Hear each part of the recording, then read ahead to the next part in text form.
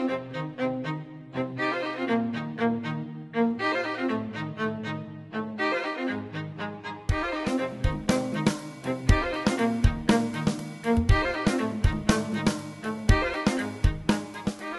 podcast is brought to you by Nova Southeastern University's Fischler School of Education and Human Services.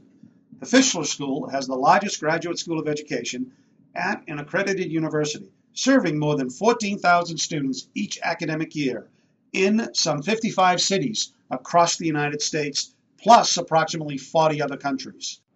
Hello, this is Marilyn Gardner with the United States Distance Learning Association, and I would like to welcome you to our podcast this week. Our podcast is entitled Online Secure Testing, the Missing Link in Distance Education. And I am thrilled to have Pam Salbaka here with us today. Pam, thank you for joining us. You're welcome. I'm glad to be here. Many of you may know Pam, been in the industry a long time, and she currently is Executive Vice President of Criterion. Many of you may be familiar with Criterion. They are in the business of providing online secure testing solutions.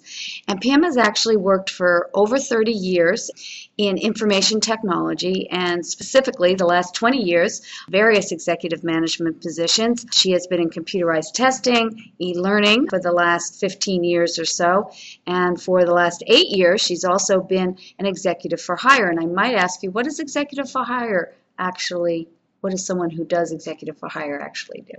Well, I go into small high-tech companies as an acting executive. So I have anywhere from 1 to 3 clients at a time, and right now I'm consumed 100% by the exciting things that are going on at Criterion. Wonderful. Pam also has a Bachelor of Liberal Arts from Roanoke College and an MBA from the College of William and Mary. And not that she doesn't have enough time, or she also has found time to be president of the Alumni Association at Roanoke College and on the board of trustees there. Pam, thank you very much for joining us. You're very welcome. I guess the first thing I'd like to ask is, in the title, you mentioned secure testing as the missing link. What do you actually mean? Well, it's interesting. The distance education model is a wonderful one for learning. You can learn at your convenience, at home, anywhere, anytime. And yet, when it comes to taking a proctored test, there isn't a great way to do it. There isn't a way that really fits that model. People have to go somewhere. They have to go to a testing center or find a proctor, and there just hasn't been a good solution until recently. And now the technologies are available so that you actually can do secure testing within that distance ed model. So a student could take a test anywhere, anytime, and you would know that it was a secure test, and they would be proctored. And so it's some exciting new technology, and we think we're sort of filling that missing link. Absolutely.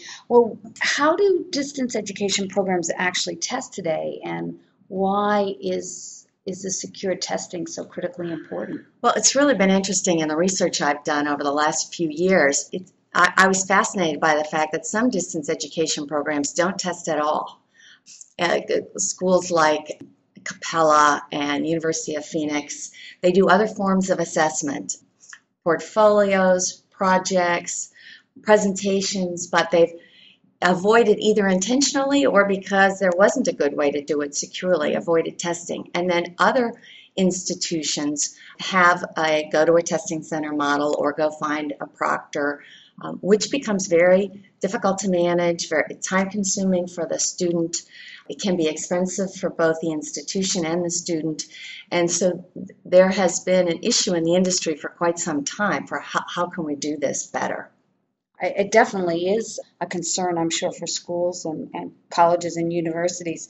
From an industry perspective, why do you think testing is so important? And then, obviously, why is this product so important? Well, I think it's important to sort of define the notion of what is a secure test. And that really means, by our definition, you need to know it's the right person, you need to know they're not cheating during the testing process, and you need to know that your test questions are secure. Some of the industry issues that have a bearing on that are, for example, the Higher Education Act, where there's some verbiage in the act which now is being negotiated between the Senate and the House that indicates that distance education institutions need to determine that the person that gets a credential is the person that actually did the work. And that's something, when you have someone taking a test in their home, how do you know it's the right person? So the technologies that are available today can actually help you do that. Could you describe a little more how Criterion's new technology helps ensure that the testing is secure? Sure. Well, if you look at that definition of security, first of all, we want to make sure it's the right person. So in order to do that, there are two technologies at work. One is the use of a webcam and a digital photograph that gets matched against an enrollment picture so that we can make sure it's the right person. Plus, we're using new technology that's called keystroke analytics. And the idea there, this is really cool stuff, but the idea is that we all have a unique typing pattern.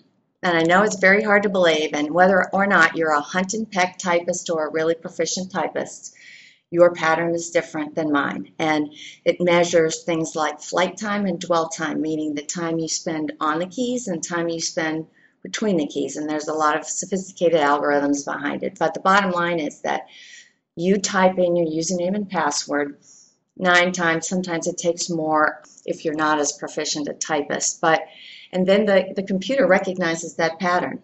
And then you go in to launch your test and you type in that username and password and off you go. But if I give you my username and password, you can try to your heart's content and you're not going to get in. And the technology has actually been around since the 60s, but it's just now really finding its application. And it's patented technology, and it's at least as secure as fingerprinting, and you don't need an additional device, just a standard keyboard. So we actually were going down the path of fingerprinting, and we got a lot of pushback, particularly in the academic environment, because of privacy issues and Big Brother issues. And we came across this technology, and we're thrilled to incorporate that into our solution today. That is fascinating. Yeah, it's really hard to believe, but when you see it in action, it's really very exciting.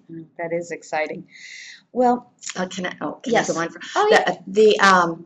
Yeah. So that takes care of, is it the right person? And then you get into the test. So is the person cheating during the testing process? And there's a webcam, as I mentioned, commercially available webcam. And if you think of on the other end of that webcam, there is a bank of proctors who are watching people take a test, looking for unusual behavior. They can zoom in on a particular student and rewind, move forward, and then take action based on our client's business rules. So if you'd want to stop a test or just have the proctor make notes, that can occur then. And then we have underlying technology also built in that looks at certain test response patterns that may indicate unusual behavior. For example, someone is answering the questions too quickly and they're getting them right.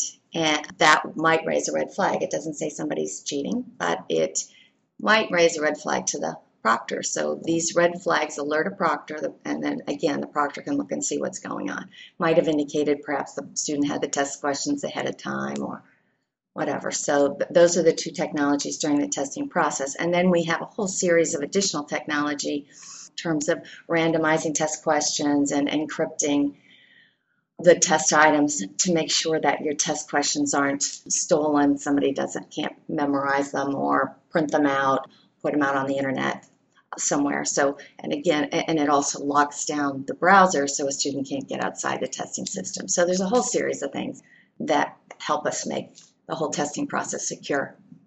Well, I can see why Criterion is a leader in the industry. I mean, it has an incredible reputation. And I don't think there are very many companies that are even trying to address and tackle this issue. No, there aren't. To my knowledge, there is one other, and they have a very different approach. They've incorporated fingerprinting. They don't have online proctors, but we're getting a lot of attention, and I'm having an opportunity to speak at a lot of different conferences, etc., and I'm having a ball with the kind of reception that we're receiving from higher education and K through 12 institutions as well. Oh, I would imagine.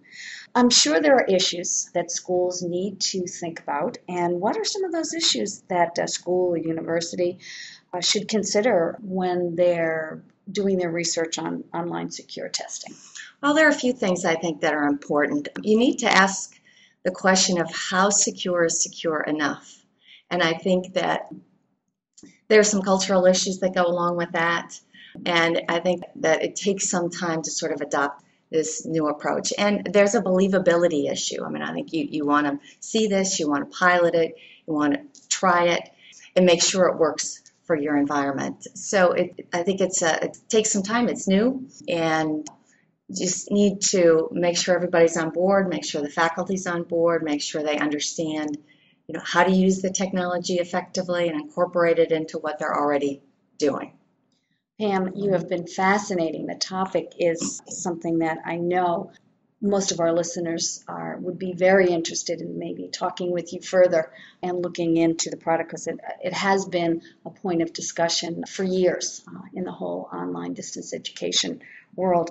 Could you share with us some contact information or a website that absolutely. People can feel free to contact me, and it's my email address is pcabalka@Criterion, and that's with a K, Kryterion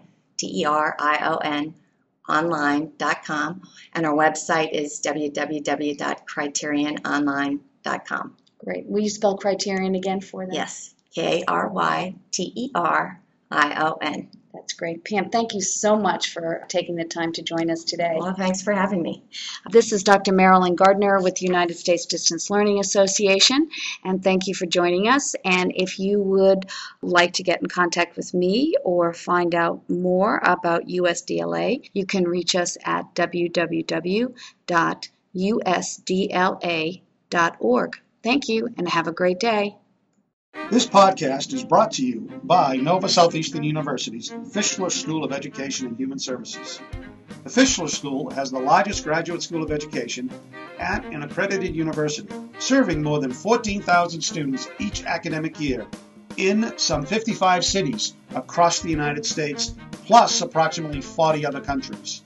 The Fischler School of Education and Human Services is dedicated to the enhancement and continuing support of teachers, administrators, trainers, and others working in related helping professions throughout the world.